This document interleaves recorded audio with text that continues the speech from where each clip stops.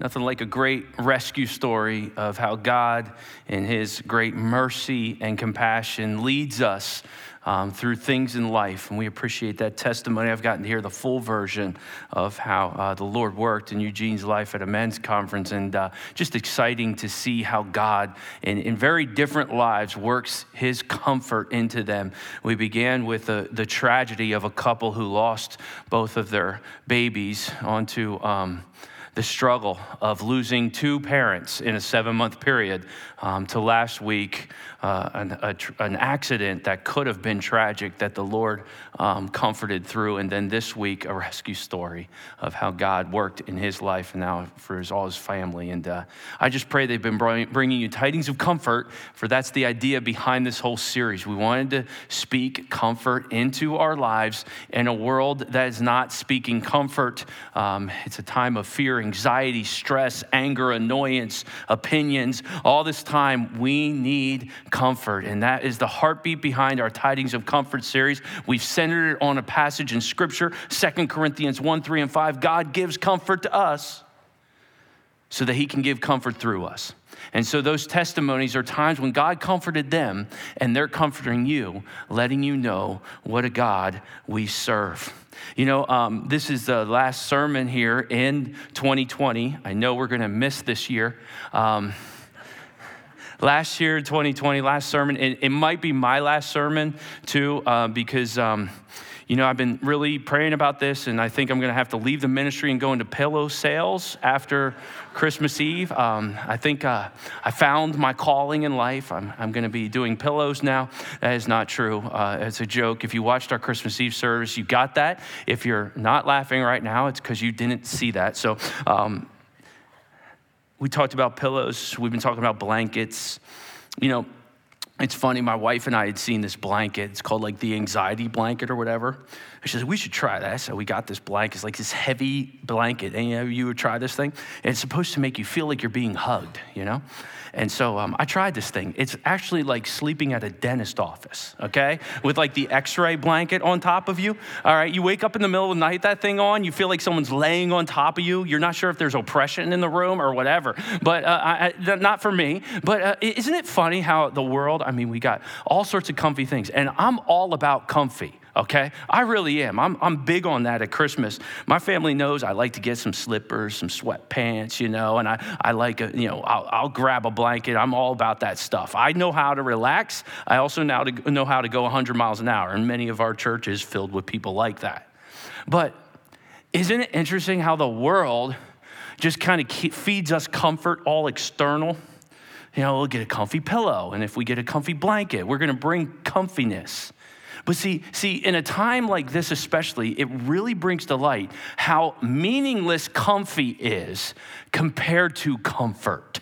And that's why we're going to continue to preach comfort, and that's why we've settled in on a different illustration. Not a pillow, not a blanket, not even comfy Christmas pajamas.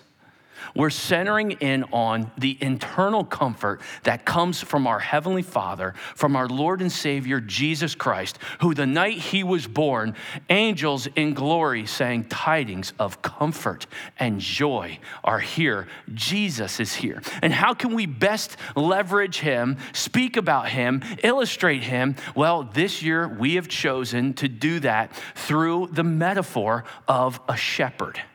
The shepherd that brings comfort. And he's not a little shepherd. We have our little figurine David here, and we've kind of, I've kind of played the role of God, the shepherd, leading this little shepherd. And I've got my staff out throughout this series, and we've talked about how big is your God? Is he a little God or is he a big God? And we've had David down here, and every time he's in the Psalms, we see him. He has a big, huge shepherd that's with him at all times. And we've been learning stuff about our shepherd. And I think it's so important to learn about this shepherd because God's reputation in this world is not very good amongst people. In fact, people speak very, not only wrongly or in error about him, but they don't have a very high view of him. If you just ask a normal person walking around the street that's not necessarily unchurched, they're going to have a very different view of God, and his reputation to them won't be that good. But see, you know the God of the Bible. But honestly, in this season of stress and trial and anxiety, even amongst believers, I have found myself even defending God's character at times when even God's kids have questioned it. And so all the more reason to have a bedrock of theology, a study of God that gives us a God that is a good God in a world and with an enemy that wants you to have a distant, far off, he's up there somewhere God, and not a God who's with you wherever you go. And that's why, young people, you're going to hear lots of messages throughout your life. And there's going to be some God needs, let's eat messages. There's going to be some powerful messages. There's going to be inspiring messages. But you got to have messages that have a theology of God that informs your prayer life, that informs your decision making, that informs your fears. For when you run those filters, that God filter through you, there's a lot of stuff that can never hit you, even if it's meant to scare you because of how big your God is. And so that's what we've been doing. We've been going to the Psalms and we've been finding out about our shepherd. In the first week, our tiding of comfort was in Psalm 23, and we found out God promises to be with us. He promises to be with us. Why? So that he can provide comfort to us. If you don't have a God that goes with you, that means you're all alone in this. That's a pretty scary place to be. But if you're informed by Scripture that you have a shepherd going with you, oh man, that means these things we found. It means he will provide for every need. He will guide us through still waters peacefully. He will restore us if we fail. He'll lead us on the right paths, not the wrong ones. He'll be with us always, even if we walk through the valley of the shadow of death. He will never be against you. He'll prepare a table amongst your enemies. He will care for you in hardship. He will comfort you until you're home. Surely goodness and mercy will follow you all the days of your life, and you'll dwell in the house of the Lord forever. Oh, a tiding of comfort that the Lord is my shepherd. But we also found out he'll sit down in front of the door because the Lord is our keeper. And in the second week, we talked about God promises to guard us so that he can instill comfort inside of us. When a mom or dad goes into a child who can't sleep at night and sits in the room until they fall asleep, they're instilling comfort in the child by what? Their presence, their ability to guard them when no one else could. He's giving comfort to us, guarding us to instill that. And we turn to the keeper of Psalm 121. So we found out not only is he my shepherd, he's my keeper. He goes before me. He goes behind me. He protects me. And anything that gets to me has to be filtered through him. So if he has allowed it, he's going to help me through it. He's going to prevent me from it, or he'll call me home where I'm super safe. For to die is actually gain. Have you ever thought how many things in your life has the great keeper kept you from that you don't even know? Like how much danger was coming your way? My wife and I can reflect on a time where we were at her parents' for Christmas.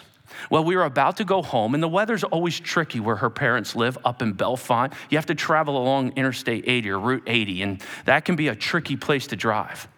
Well, I don't remember the story completely accurately. I'm not sure, but I think one of the kids forgot one of their presents. It was along those lines, and we needed to find it. And we got off late, maybe 45 minutes late. And I was kind of bothered by it. I was like, I wanted to get home. I had some things I wanted to do, and we got to find this thing. Can't leave without this present or whatever. And it's really not worth getting home if we don't have that present. So you got to go get it, right, parents? Well, we got it. We got off about 45 minutes late. Now, as we were getting off, we had heard that there was a traffic accident along Route 80. Maybe a 35-car pileup. That can happen because there's whiteouts up there and cars hit one another and keep driving into each other. We went around it because we were so far behind it, but I started doing a little math in my head. And I thought if we would have gotten off on time, that kind of puts us right in the middle of that or right behind it, being stuck in it for hours. I wonder if that present was just to kind of guard us. Thank you, Lord. And I ended up thanking the Lord for it, whether it was there or not. I wonder how much he keeps us from. Well, it's important to have that because it informs our thinking. It informs our gratitude. And if I know I have a keeper, it makes me ponder him. And Psalm 121 gave me some characteristics of him. He's a powerful guard. He's attentive. He always sees me. He is my protective guide, and he is my loyal shepherd. And that is where we'll lead in today, his loyalty. This shepherd is incredibly loyal to me. In fact, he's so loyal to me, it doesn't make sense, even if I explain it to you, how loyal he is to me, because there's not one human relationship that could ever compare to the loyalty that he is to me. And that's why today, our comfort of joy, our comfort is for our last week, that the Lord is my shepherd, the Lord is my keeper, and the Lord is my rescuer. Rescuer. He's our rescuer. He will come to our rescue. And when I say our, I'm talking to God's kids. If you've never accepted Jesus Christ as your Savior, you can't claim any of the promises I'm going to share today. I'm going to tell his kids about it. I would encourage you, before this sermon is over, to get into the sheepfold. For this, what I'm going to share today, is a promise and the behavior of the shepherd towards his little ones, towards his sheep. And we're going to talk about him being the rescuer. And so who needs this? Christians out there who fail need this today, okay? You know who needs this? Believers who have walked away from God. You know who needs this? Christians who religion has failed them and won't go back into a church. You know who needs this? Somebody who's been judged by a church or like a Christian school or whatever. You've been judged and you just can't stand people. You know who needs this? The stubborn grandpa who won't talk to his son or his daughter. You know who needs this? The wanderer, the captive, that person who turned to substances to drown pain and now are addicted by a child of God. This is who needs this. Someone who's feeling tremendous shame for things they've done in their life. And it kind of haunts them. That's who needs this. My tiding of comfort this Sunday is this. If you're God's child, you ready? Let me do it with a staff. He will come for you. Chris, you don't understand. He will come for you, but you don't know what I've done to him. He will come for you because he's the rescuer. Heavenly Father, let us be reminded today of a good shepherd that rescues his sheep, even when they're purposefully misbehaving. Even when they wander off seeking greener pastures, even when they reject him at times in statements they make. If they're his child, there's nothing that can snatch them from his hand. They are in the fold. But not all sheep always listen. And so they need a shepherd who loves them even in their wanderings, their arguments, their fights, their fears. And so, Lord, today, may we hear from the rescuer. In Jesus' name, amen. I'm excited to share this today because I was a young man especially, and I've grown into an older man especially, whatever age I am, where I have felt God's rescuing power in my life. And I stand here today because of my rescuer, not because of anything I've done. You know, Jesus talks about being a rescuer in a specific passage in Matthew. It would be commonly known as the leaving 99 passage. Are you familiar with it? That he would leave 99. What's he talking about here? Jesus, what are you talking about here? Leaving 99. So it's Matthew 18, verses 12 through 14. Now let me give us a little context, okay? He's speaking about his little ones. Now, we know his little ones in this passage are his sheep based on context. So these are his disciples. These are his kids. See, in another gospel account, okay, it's recorded, especially in Luke, this same story, but in that sense, it's evangelistic in nature. Okay? Here, Jesus is using this leaving 99 as pastoral, word we get from shepherd. Pastoral. Jesus is a shepherd, and that is how he's leveraging this. So the little ones in this account are his sheep, and Jesus is the shepherd of this story. And so with that background, with that knowledge, with that context, Jesus says to a group of people listening to him a very common question. See, Jesus was the master storyteller. And one of the things a master storyteller understands is how to incorporate an entire audience. They can do it by asking one question. What they do is they leverage a metaphor and illustration that everybody in the room would understand. And in doing so, they all get it. So if he says, hey, what do you think? If a man has 100 sheep and one of them has gone astray, he continues, does he not leave the 99 on the mountains and go search after the one that got away? And the audience, all understanding shepherding, all understanding how shepherds worked in that ancient Palestine, would say, yeah, that's what they do. So Jesus says, hey, I want to go there. I want to enter into that illustration with you, and you all understand what that means. He's saying a shepherd has 100 sheep, 99 get counted. Now, a shepherd would stand at the gate, and when they would come to the sheepfold at night, he'd have his staff, and they would enter. 1, 2, nope, that's not how my good shepherd does it. He does it like this. Chris, Doug, John, Darla.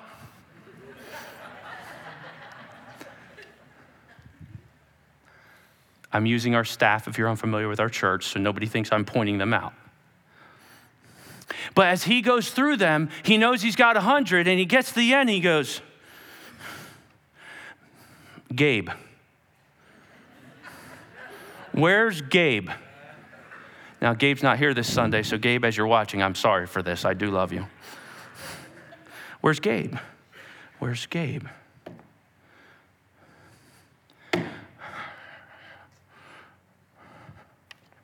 I need Gabe.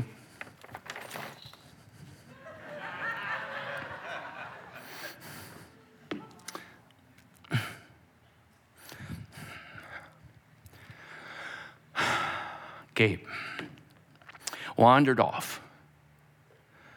Which one of you, if you had 100 sheep and you care and you're intimately acquainted with all of them, one doesn't come in but they wander off, which one of you wouldn't leave those 99 and go after it? And all the guys are like, yeah. And he says, and if he finds it, truly, there's a verily, I say to you, he rejoices over it more than over the 99 that never went astray.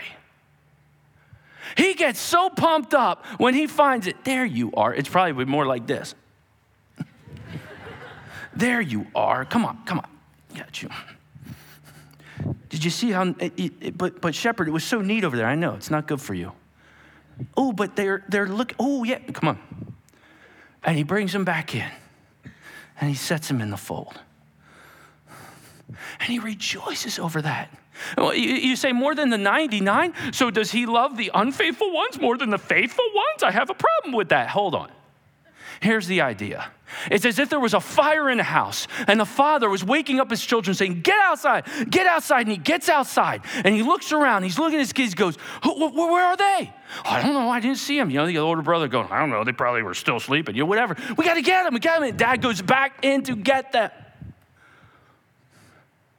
He goes after them. So it is not the will of my Father who is in heaven that one of these little ones should perish. Now, what's the context of perish here? We understand something from the root here, that this perish isn't so much go to hell, because this is not the evangelistic context, but he's talking about his kids. He's saying, I don't want their lives to be destroyed by their inclination to wander off, get distracted, pursue other things, get into trouble, do things they shouldn't. He doesn't want them to throw their lives away.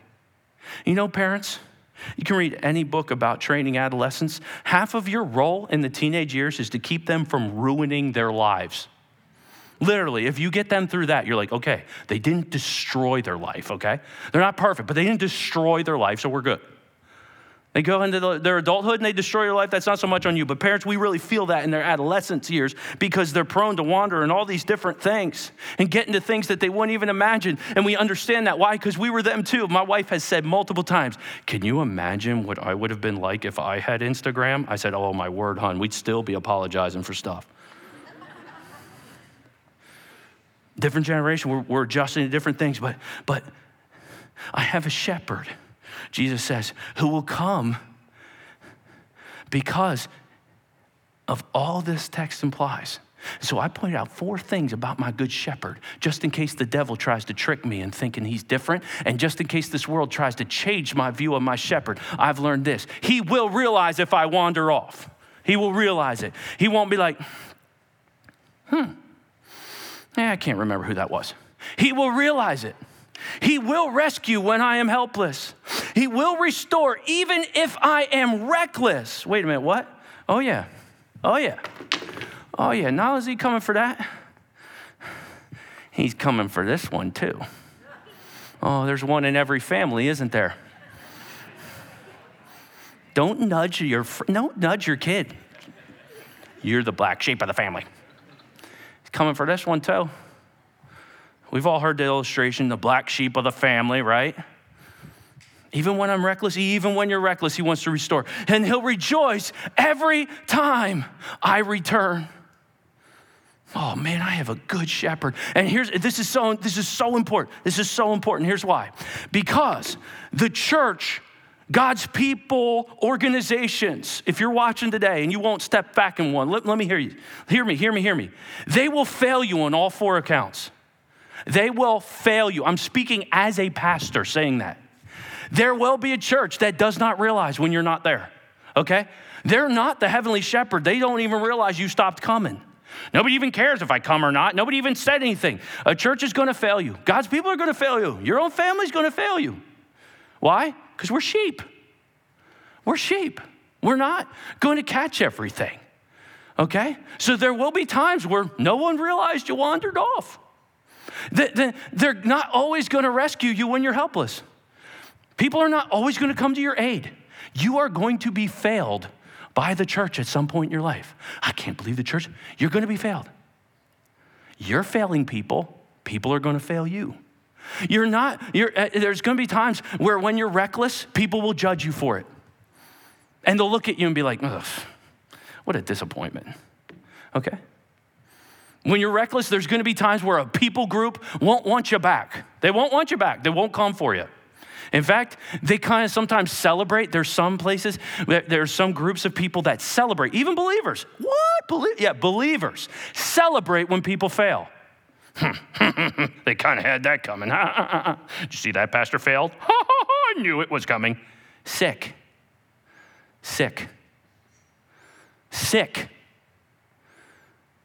But we're sheep. And there's times where the body of Christ won't rejoice when you come back. I've had to go and fix situations where somebody hadn't been in church for years and they came in the church and somebody, because of their social awkwardness, went, whoa, good to see you back. Didn't even know you knew where this place was anymore. Thanks. Do you know the war it is for some people to get back inside this place sometimes and our sarcasm comes out? Do you understand what you could have done there in that moment? In a time when someone desperately needed to be like, hey, I know there's young people that when I was a youth pastor, they've kind of strayed from the Lord. They come back with their kids and they're kind of looking at me out of the corner of their eye. What's Chris going to say when we come in? And they need a, what? They need that from the body of Christ. But we'll fail you. I'll fail you. People are going to fail you. You're going to fail people. I hear people say things, well, there's no perfect church. That's because you attend it. There isn't a perfect church, and that's true. The church will fail you. All of you out there, I'm tired of this, stop it. That's not your good shepherd. Do not let the church define your good shepherd. He's so good. He will never fail you. And church, it's our job to copy the good shepherd the best we can. Forgive each other when we fail. But he does realize when you wander off. He does rescue when you're helpless. He will restore even if you're reckless, and he will rejoice every time I return. And we need to know that, because that's not how people will respond. There'll be people, if you return, they're like, oh man, I was kind of hoping they wouldn't come back. Forgive us, Lord. Forgive us for that, Lord. But we're sheep, and we need you to redefine the shepherd. Oh, that's why it's so important for us to get our hands around this. And I thought, what psalm? There's got to be a psalm. God, we've gone to Psalm 23. We've gone to Psalm 121. And we've gained so much theology about who you are, our shepherd. What psalm is out there for the black sheep in the family, the wanderer, the rebellious heart, the stubborn sheep, whatever it is? There's got to be something out there. And I found a psalm that many have entitled the Rescuer Psalm. And it's found in Psalm 107. And one of the most beautiful aspects of this song is it speaks about God's loyal love. Loyal love. This is a love that does not betray. This is a love that sticks by you when you fail. This is a love that comes after you even if you reject it and punch it in the face. This love just keeps coming and keeps coming and keeps coming. And if you're God's kids, if you're part of the sheepfold, whether you're obeying right now, whether you're wandering now, whatever it is, that shepherd wants to rescue you. And I thought, let's go to that passage and let's learn about this loyal love of our shepherd. And so it can inform our prayer life. It can inform our fears in 2020, even going into 21. It can inform us and help us think differently about the shepherd that is so often bashed by anybody who talks with him, about him. Enter Psalm 107 with me. It's a delight to read. Okay, here it is. He starts out, and they believe it might be a collection of Psalms. You might note if you're looking at your scripture, it says book 5. This might be a collection of Psalms, more so than a David Psalm. But you're going to see the psalmists that put this together, or psalmists, okay, had a big view of God, okay? It starts out, it's like celebratory, so let me get excited. Oh, give thanks to the Lord, for he is good. His steadfast love endures forever. Let the redeemed of the Lord say so. Now he added steadfast love. Now see, our English falls apart with this word that this stems from. Old Testament, what are we looking at? Hebrew, right? So steadfast love in the Hebrew carries the idea of hesed, okay? Hesed. It's hard to kind of even say. But this love, it's bigger than just love. You have to add words to it to make sense. So you'll hear things like loving kindness, his loving kindness. You'll hear things like his steadfast love. You'll hear things like his enduring love. But what I love every time I read it, give thanks, Lord, for he is good. His loyal love endures forever. Let the redeemed of the Lord say so, whom he has redeemed from trouble and gathered in from the lands, from the east and from the west, from the north to the south. Okay, so we got this redeemer, someone who buys back, goes after these sheep. So now I got these lambs here, and I've got a shepherd who will go east, west, north, south, coming for them. So now we've got a text that we can get our hands around. And this psalm goes on to describe 4 different, I'm going to call them little lambs, if you will. Here they are. The wandering one who finds themselves in hardship. The ensnared one or trapped one because of their rebellion. The suffering one who is suffering because of their own stubbornness. And the drowning one drowning in fear. Now, I'm going to take that from the Israelite illustration of Psalm 107, where God talks about his people, his sheep, wandering off, doing all these things, and this psalm speaks of what the rescuer does. So these are going to be our 4 that will serve as our outline. And the psalmist is going to say, some were wandering, some were ensnared, some were suffering, some were drowning. And what's beautiful about this, he's going to answer that with the rescuer and what he does. So if you find yourself wandering in hardship right now, you're kind of aimless, this is going to be a great text. If you find yourself ensnared by decisions you've made, it's going to be a great text. If you find yourself today suffering because of your own stubbornness, it's going to be a great text. And if you're drowning in fear, this is going to be a great text. Let's dive in. Some were in desert wastes, finding no way to a city to dwell in. Hungry and thirsty, their soul fainted within them. Some, they just wandered off and they got exhausted. Oh, okay. I mean, they're hungry, they're thirsty. They were looking for greener pastures. They were looking for something that would satisfy them more than the shepherd. And they got out there and they got tired. They cried to the Lord in their trouble, and he delivered them. Okay, we got you. And he delivered them. He led them by a straight way till they reached a city to dwell in. Let them thank the Lord for his steadfast, loyal love, for his wondrous works to the children of man, for he satisfies the longing soul, and the hungry soul he fills with good things. You won't find satisfaction in anything the world offers. Not in money, not in people, not in stuff. You'll only find satisfaction in me. Not in popularity, but their jerseys are so cool, I want to be like them. Not in popularity. Not in beauty. If I could be just as pretty as those girls, everybody would say, not in beauty. Me. You're not going to find anything that satisfies you more than me. And when they called for help, when this little lamb called for help, the rescuer came. Some were wandering in hardship, yet the loyal love came to satisfy their every need. Have you ever had the shepherd satisfy a need that you didn't know how he was going to do it? I think of an illustration. Have any of you ever heard of Dallas Theological Seminary? In 1924, they were going through a financial crisis. At that time, President Ironside, many of you know his works, was the president, and the school, the seminary, was in a bad way, and they called a sudden prayer meeting. They got the trustees and prayer partners together, and they began to pray. And a famous line came out of Ironside. He said, God, we know you own the cattle on 1,000 hills. Could you sell a few of them and give them to the seminary? They were praying, God, help the seminary, help. We don't know how we're going to do this. We could be facing bankruptcy. We could be facing a chance where the school would have to close. We need you, God. Within a week, a secretary got a call. There was a Texas oil man down in Dallas.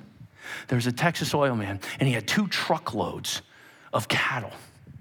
And he sold them hoping to make a profit, but he just wasn't settled on where he should give the money.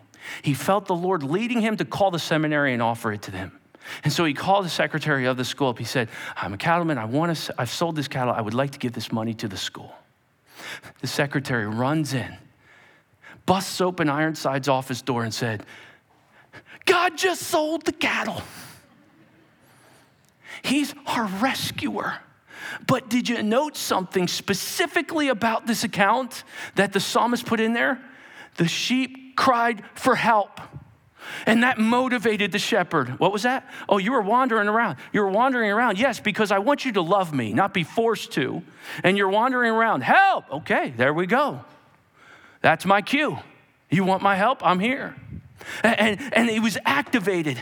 Ironside cried for help, and God was activated. They were wandering in hardship, and God's loyal love came to them. So we got our list here. Loyal love came to satisfy their every need. The second one, they're ensnared in rebellion. Okay, so let's talk about you, Mr. Black Sheep of the family. Some sat in darkness and in the shadow of death. Some claim close to death. Not death, the shadow of death. Prisoners in affliction and in irons, for they rebelled against the words of God and they spurned the counsel of the Most High. They knew the right thing to do. They had heard the truth and they spurned it. They said, I'm not doing that. Oh, surely God's going to get that one, right? So he bowed their hearts down with hard labor. They fell down with none to help. He bowed their heads down with hard labor. They fell down with none to help. Then they cried to the Lord in their trouble, and he delivered them. You want my help? Okay. He delivered them. He picked them up. And they cry from the Lord in their distress. And scripture continues and says, let the redeemed of the Lord say so, for his steadfast love, his wondrous works to the children of men. For he shatters the doors of bronze. Let me break those chains off of you. Drug addiction, lust and pornography. Let me break them off. You call for my help, I want to help. For he shatters the doors of bronze and he cuts into the bars of iron. Let me get you off those fantasy novels that have you addicted to loving something other than your husband. Let me break you off of those chains of this music in your head that degrades women, uses profanity, and mocks a world of humility with voices of pride and arrogance and self-love. Let me break you from this stuff. Let me break you from all your addictions. I want to set you free. See, the rebel heart thinks there's freedom in running from God. It couldn't be further from the truth. People lose thousands of dollars of money in addictions per year. They aren't free, they're chained. And they'll tell you, especially if they're a child of God, walking outside of his will, life gets so difficult at times. And many times it's because the good shepherd is disciplining us and bowing our heads low so that he can get us to a point where we cry for help, because he doesn't want us to continue to suffer. He is not a God who sees people suffering and says, hey, it's okay, it's what they want. He loves his kids. He loves his sheep, even when they're being bad.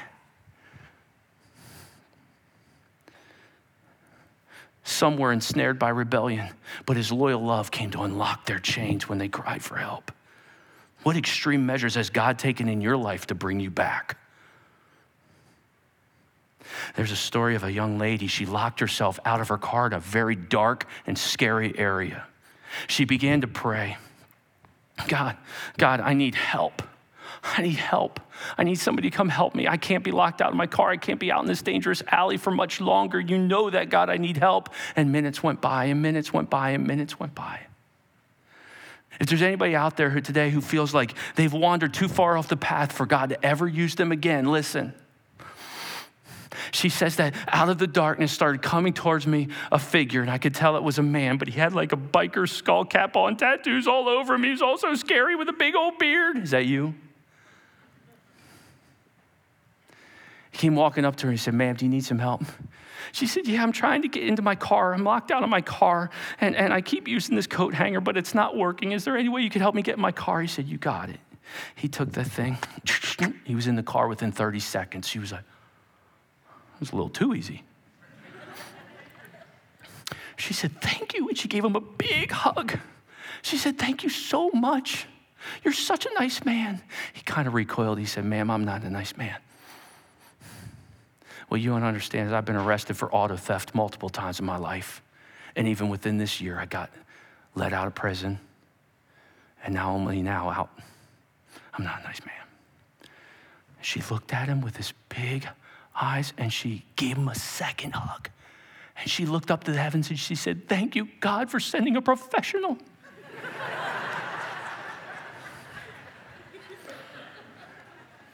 God is so awesome that even when his kids get off into rebellion, he can use your rebelliousness to help minister to somebody in the future who's struggling with it too in the fold.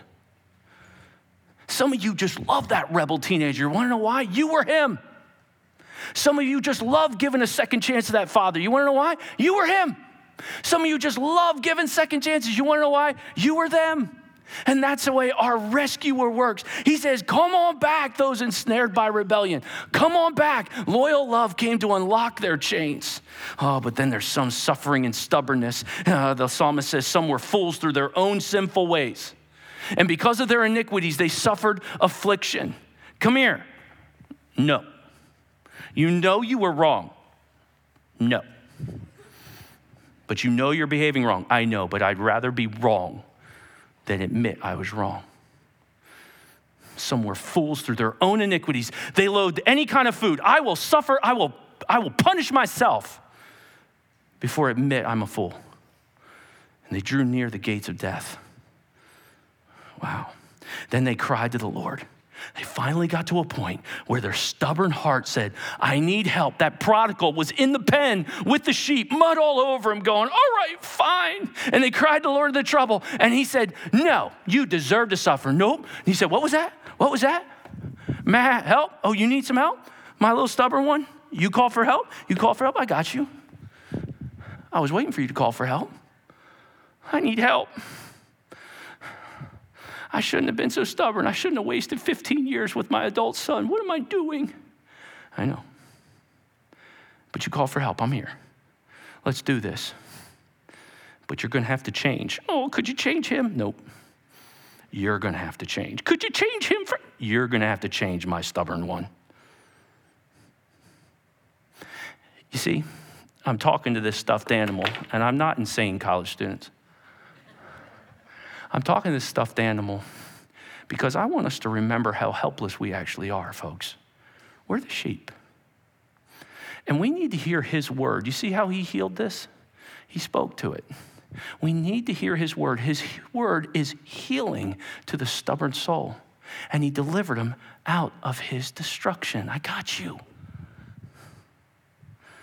What's the response?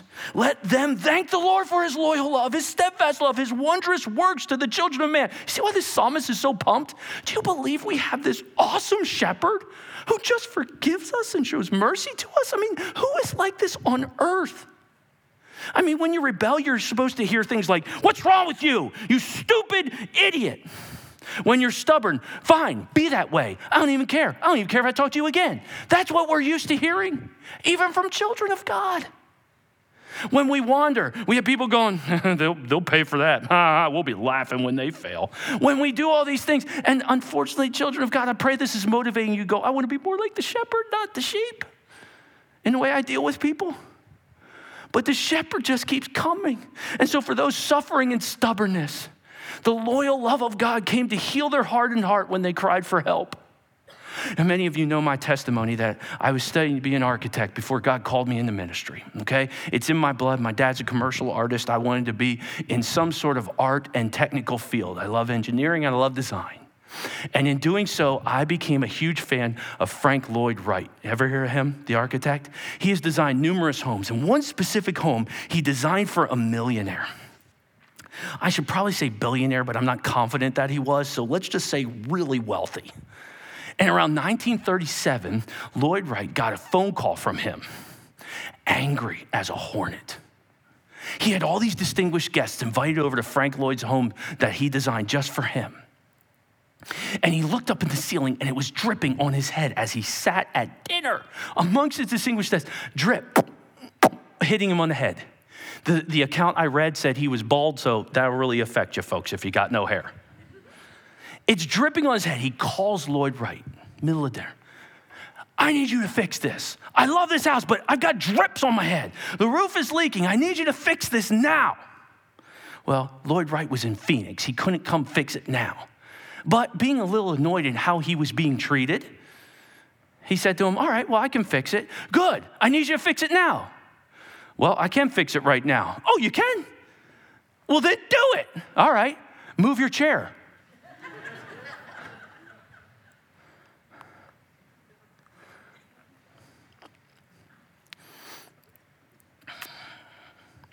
You may not like this about the Good Shepherd, but oftentimes when we cry out to him saying, fix this, fix this, fix this, fix everyone, fix the church, fix the way they do this. I don't like this, I don't like this, I don't like this. And God says, you want to fix it? Yeah, move your chair.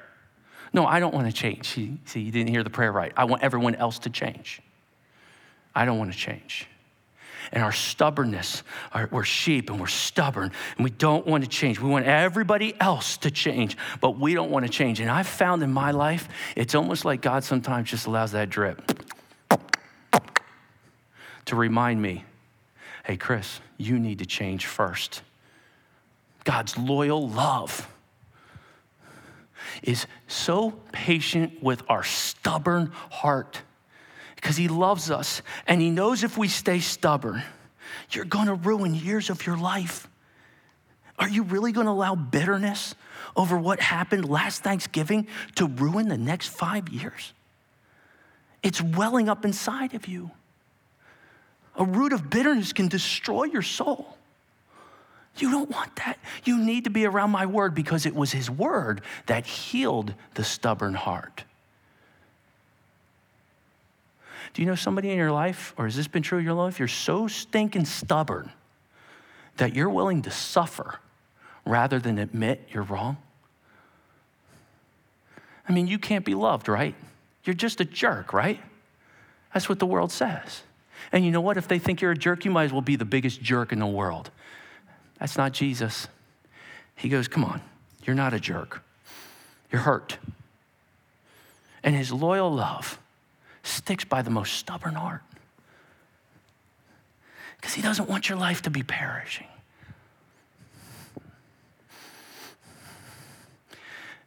The loyal love of God, wandering in hardship, came to satisfy their every need. Ensnared by rebellion, came to unlock their chains. Suffering and stubbornness came to heal their hardened heart. But there's one more. Drowning in fear. Some went down to the sea in ships, doing business on great waters. Some got into business, the pursuit. They saw the deeds of the Lord, his wondrous works in the deep. Oh yeah, how so? For he commanded and raised the stormy wind, which lifted up the waves of the sea. They mounted up to heaven. They went down to the depths. Their courage melted away in their evil plight. They reeled and they staggered like drunken men and were at their wits' end. Did you know that phrase came from Scripture? They cried to the Lord in their trouble, and he delivered them from their distress. They were riding the waves. They were going up and down, and they were great when they were going out in their waves, but now this is scary. Help! Help! You're the ones who got yourselves into this mess. Nope, that's not the way the loyal love of God came. And when they cried for help, he came coming for them.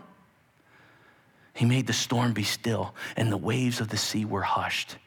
Is this possibly speaking of the time Jesus said, peace, be still?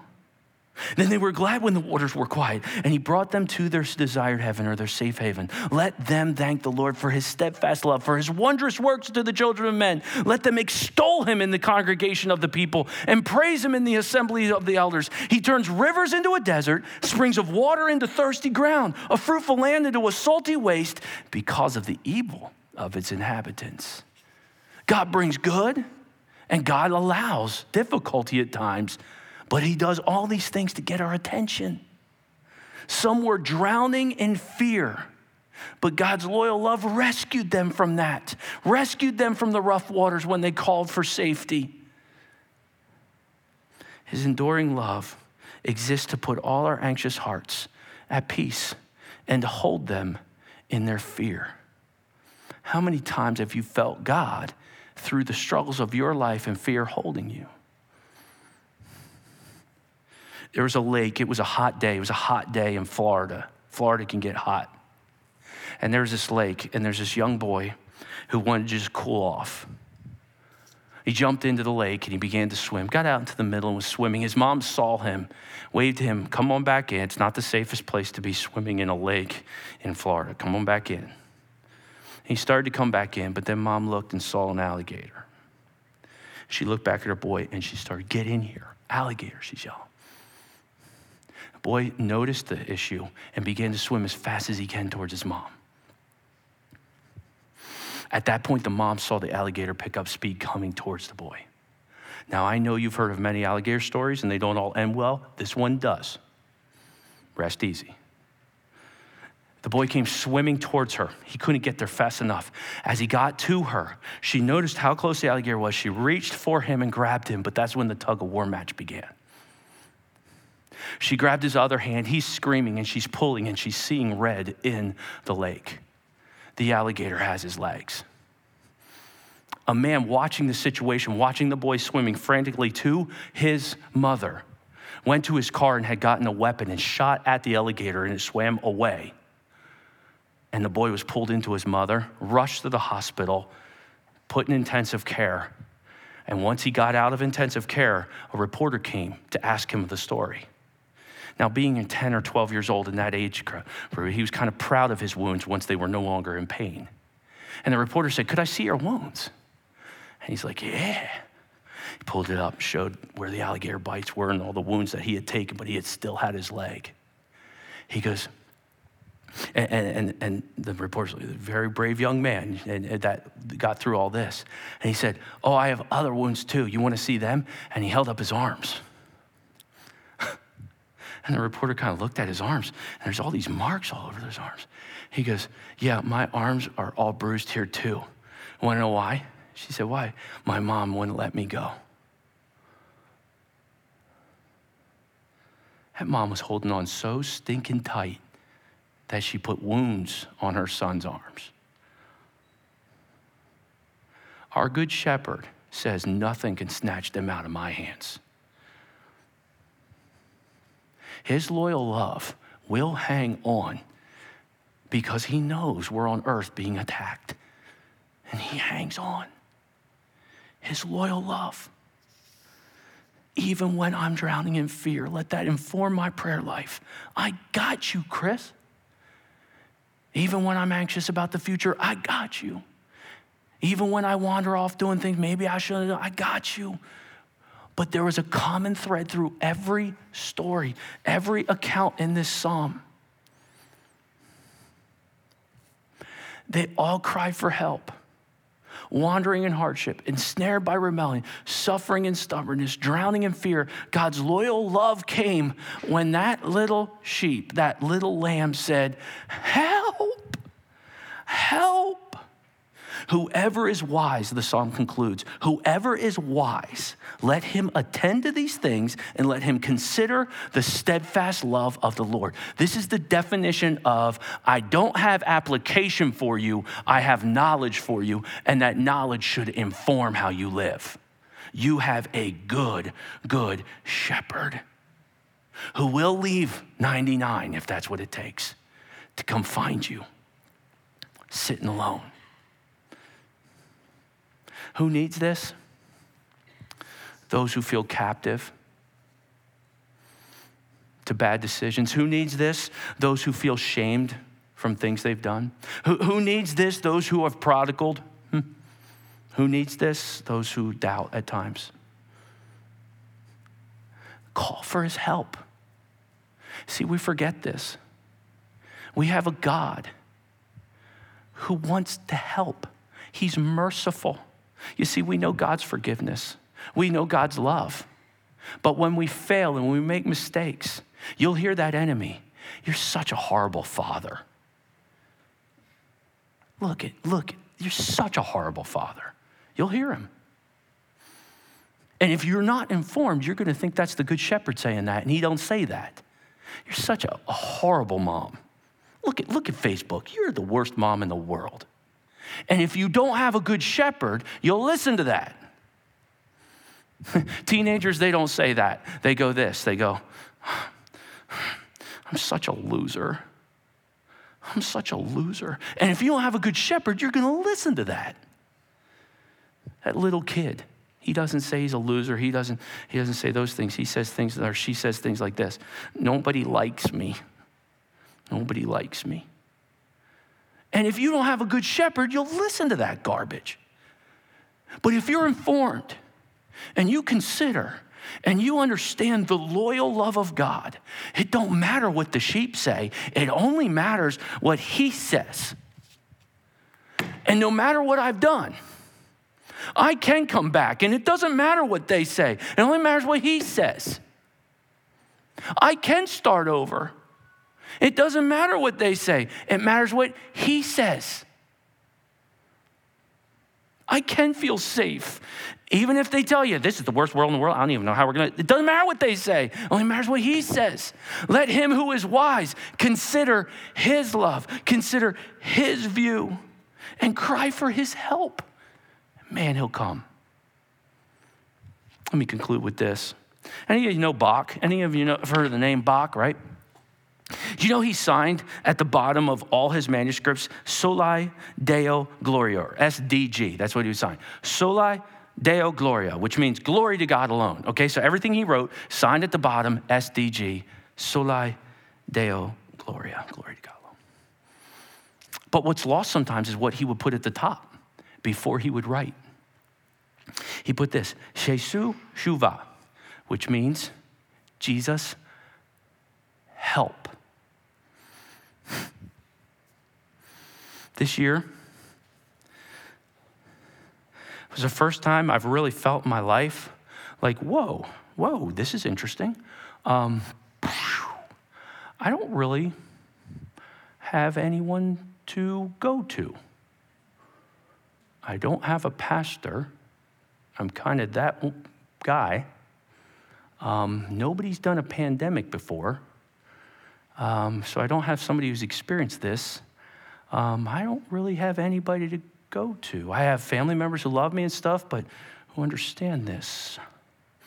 I don't know what I'm going to do with this. But on Monday, they're all going to ask me what to do, and I will have to say something. I have never asked for help more than this year. Never. I have grown more spiritually as a shepherd this year than I ever have in my entire life. This year. Because I've had to ask for my shepherd's help like crazy. And he has delivered every time. I've at times said, I don't even know what you want for the next series, let alone the next sermon. And he's delivered every time. So it's gotten to a point where I don't start a day. I don't turn on my computer. And I will tell you, I like to think I was a pretty loyal follower of Jesus Christ. But after this year, I don't wake up and not go, all right, Jesus, help me today. Help. I am not going to be that lamb who doesn't ask for it. I'm not going to suffer in my stubbornness. I don't want to wander away because I will. I want your help. And he has delivered in ways I can't imagine. And I share with you that because this is how we end our series in Christmas. Tidings of comfort are meant so that we do this. When God gives comfort to us, we give comfort to others, okay? That's what I'm supposed to do. God gives comfort to us so that he can give comfort through us. And here's what I'm going to ask you. Challenge you with, I have found tremendous comfort. I love my cell phone Bible. I swear by my cell phone Bible. I have Logos on my cell phone. I love to study on my cell phone. This is not a better than. But I have found the joy of getting back into a paper Bible, even writing on it. I have found the joy. No alerts come up.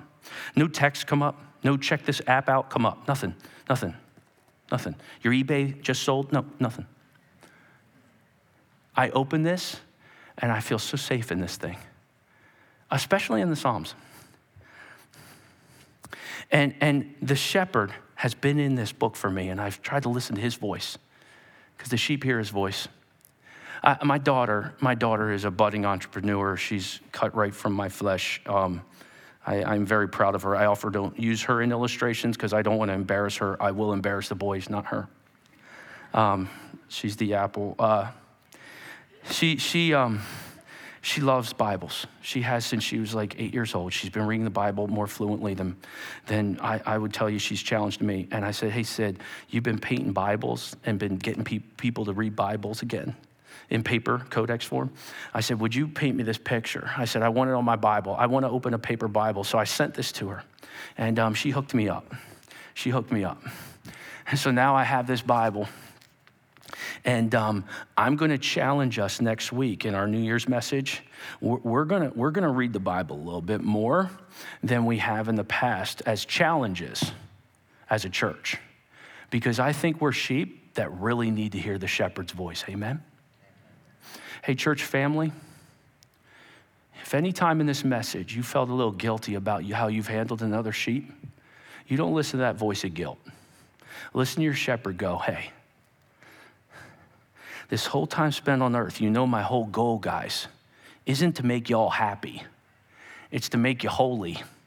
I want you guys to be like me. And I don't care what you did, and I don't care where you went. All I care is you stay by me. I got you guys. And I'm big. You are very big. I'm really big. And don't you guys forget it. Heavenly Father, I don't know who needs this. I don't. In a room this size, I'm sure there's a lot of shame, guilt, frustration of past decisions. would you just jump in there and say, hey, I'm a good shepherd. And you got a lot of life left. So let's start doing this together. I know you wandered off. Why do we have to rehearse it? I'm here now. I know you chose not to listen, but you called for me and I'm right here. I know you're mad at the other sheep, but they're just sheep. It only matters what I say. I'll send out an army if it's what it takes to rescue you. I will climb every hill. I will search every valley. You can't get away from my love. I love the rebel heart who is my child. Oh, the world might, but I do. I love the wandering little lamb. I even love that stubborn lamb. I love my scared lambs. Come to me. Call for me. I love the rescue. In fact, I get so excited about it, I rejoice. And the heavens do with me. Come on back. Come on back. You're my kid. If there's anybody out there listening to this who has never been in the sheepfold, it's time to get with this shepherd. Call on the name of the Lord and you can be saved today. If you confess with your mouth and believe in your heart that Jesus is Lord, you become his child, you become his lamb, and he watches you. He keeps you, he shepherds you, and he rescues you. And one day he'll bring you home. But until that time, you don't have just a shepherd who came for you. You have one who continually comes. Thank you, Jesus, for rescuing us.